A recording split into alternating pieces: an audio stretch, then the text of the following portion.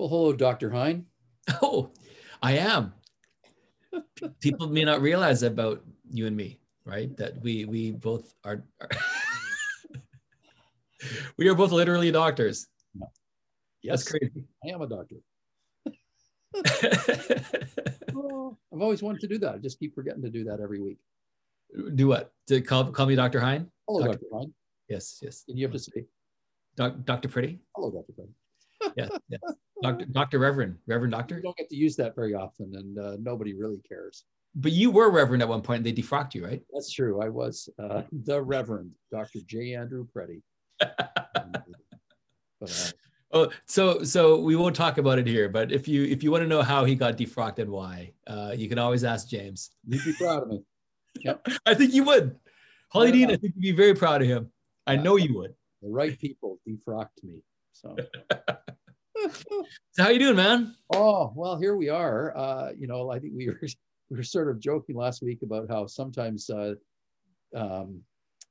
you look ahead and you think, oh, nothing really happens in November. So we had this momentous November.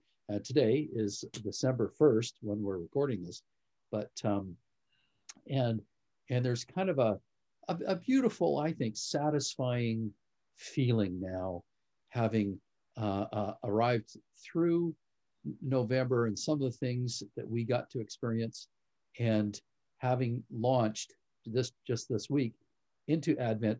And something I forgot to mention on Sunday was that, in Christian tradition, Advent Sunday is New Year's Day. Mm. So this is the beginning of the new Christian calendar. It starts with the first Sunday of Advent. That's Christian New Year's Day.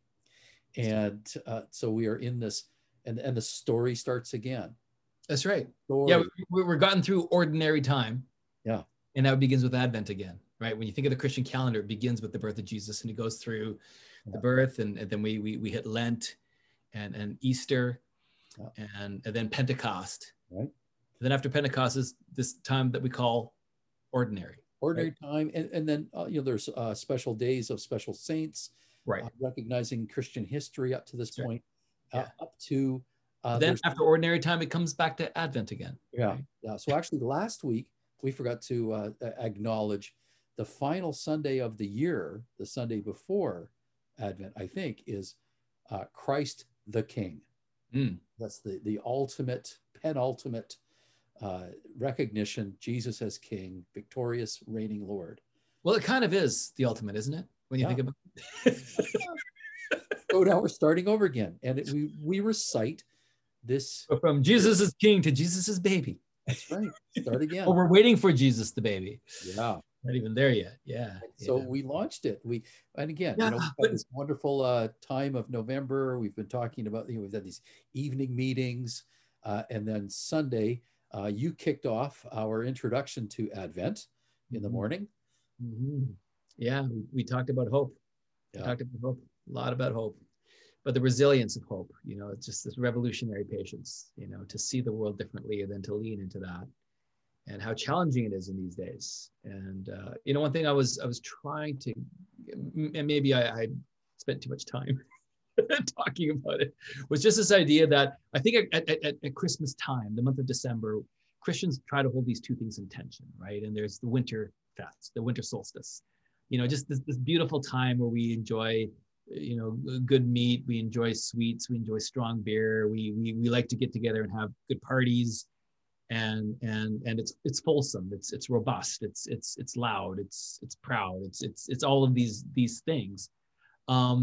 And I've always been, again, a champion of this. I don't think when we say Jesus is the reason for the season, this old cliche, right?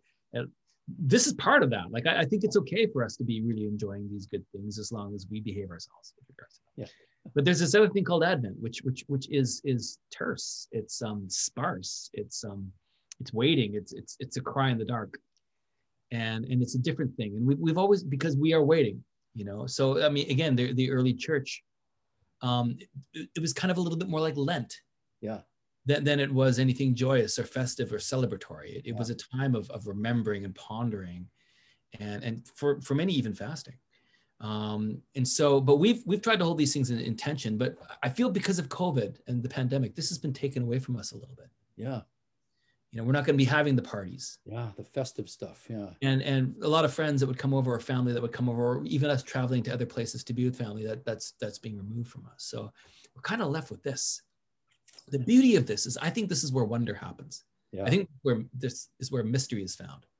Because the familiar things are great, they're beautiful, they're predictable, but they don't really cater to mystery or wonder. And so I think what has happened is wonder has been given a bigger platform this year, and mystery in our lives because of the pandemic. And we may experience things that we wouldn't normally had experienced had our calendars been full of all the good things that we like to do. Well, and I keep thinking this, and it's why we are, doing the devotional prayers on Tuesdays. It's some of what we've been talking about coming, in focusing on the experience of exile. This idea that I hope that because of this experience, this pandemic, and the lockdowns and the loss of things, that we will not just survive this, but we will thrive. We will actually be forced to be centering into a deeper personal experience of spirituality. That is the invitation, I think. We get to grow into that. It's an open invitation. And the opportunity every one of us has into that it's momentous. I think it's opportune, the opportunity that we have. And I am so glad of what, and I don't mean you and I mean the broader Hollydene is this resource for people to do that. Yeah. Well, and that really did shine through on Sunday. Yeah. During the Q&A time, during the time when we open up the floor, people wrestling with hope. Yeah. What does hope look like in such a time as this? And Kathleen Redu sharing just about what hope looks like and feels like right now for her. Yeah. First Sunday without her son. Not Sunday, I mean Christmas without Christmas. Her son. Yeah. What does that mean? What does that look like? It was just a beautiful, beautiful time.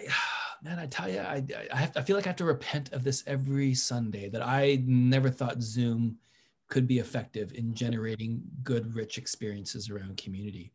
I'm such a Luddite. I'm so skeptical about the capacity of technology to do anything rich and rewarding with regard to Christian discipleship. But man, have I been wrong. Have I been wrong? And anybody that's there on a Sunday morning knows what I'm talking about. Something magic is happening there. Yeah. Something incredible. And people are opening up, and we're being fed. It's a feast to be with people on a Sunday morning and hearing some of the things that are being shared. Janet Doherty talking, Tim Spray, Kathleen Asachuk. There's just some really, really good, meaty comments that are being shared that I just want to take notes and ponder that for the rest of the week. And so you were talking about the first, we like the candles, and so there's these 4 themes.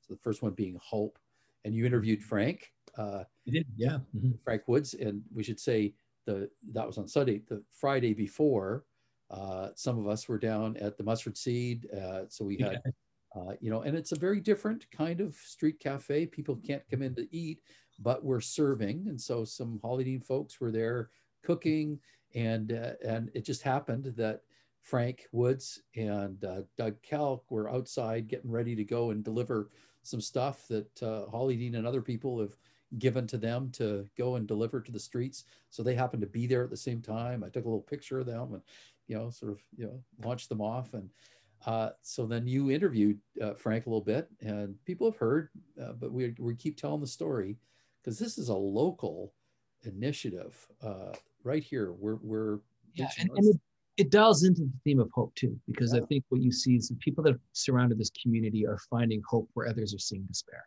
Yeah. Right. And so looking at the same raw data of human experience and seeing something different because of faith, because of the faith that they have in Jesus. Yeah. And the faith that they have in the prevailing presence of the gospel and the truth and the reality of the gospel. They're seeing something different. Other people are looking at, they see hopelessness. But this group of people are seeing something altogether different. Yeah. And I think that's a beautiful, beautiful thing. Speaking of beautiful things, we had our evening service, and I don't want to spend too much time talking about this because you can actually download this. Yeah, so you can still visit it. So even though we did it as a streaming, we launched it at 7:30 on Sunday night. It's still online, so you can still use that. In fact, if people are clicking onto this, they can scroll down on this particular newsletter and they will find it. It's right down there. But our musicians, again, it was Plan C, not Plan A, not Plan B, it was Plan C.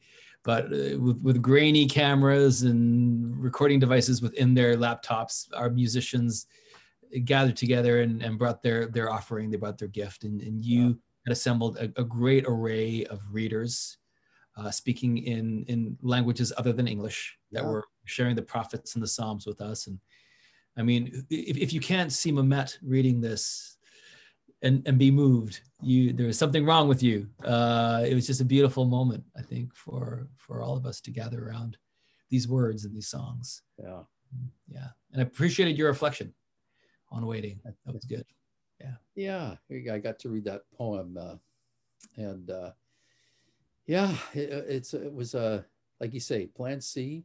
But I think what God could do with what we think is Plan C is something transformative, something beautiful. Again, a momentous invitation and it comes from left field because we wouldn't have wanted it this way, but because it is this way, God uses it.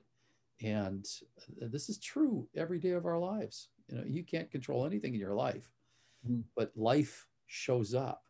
And who said it? That what if God showed up as your life? Like, what if God was speaking through your life? And it's I think it was like Parker Palmer or Frederick Buechner, one of those guys. Yeah, one of them. I think there were 40. And God is showing up in your life all the time. Yeah. And it's always comes at us as the Plan C. Right. God's voice coming in and the opportunity, the opportune invitation to meet God in some different way, right out of left field. Boy, and that's just Christmas, isn't it? That's the incarnation. This divine interruption, that no one saw coming, and it was so inconvenient. That God would enter the world this way. What an inconvenience for us. The most inconvenient Christmas ever. Well, in our lifetime, I guess. But of course, yeah, for sure.